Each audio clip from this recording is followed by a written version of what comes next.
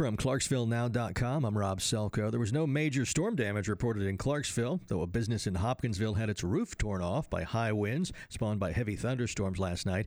We're now facing a freeze warning for tonight. Temperatures will fall into the 20s. You're advised to protect any sensitive outdoor plants. The Hopkinsville community paid last respects to fallen police officer Philip Meacham, who was killed last week by a man posing as a police officer. Visitation was held yesterday. His funeral is today at 11 a.m. in the gymnasium at Christian County High School. Clarksville police are seeking a suspect in an attempted robbery in the Lincoln Homes subdivision. The incident prompted Austin Peay to issue a campus safety alert on Monday. Investigators say 21-year-old Adrian Hodge tried to forcibly enter a home when a gun discharged. Anyone with information on Hodge's whereabouts is asked to contact Clarksville police. Today marks the 50th anniversary of the death of Dr. Martin Luther King.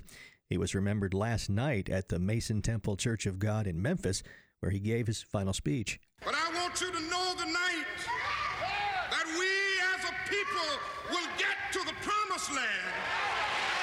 Events commemorating the life of Dr. King continue today in Memphis. Download the Clarksville Now app for breaking news and severe weather, and follow us on Twitter @ClarksvilleNow.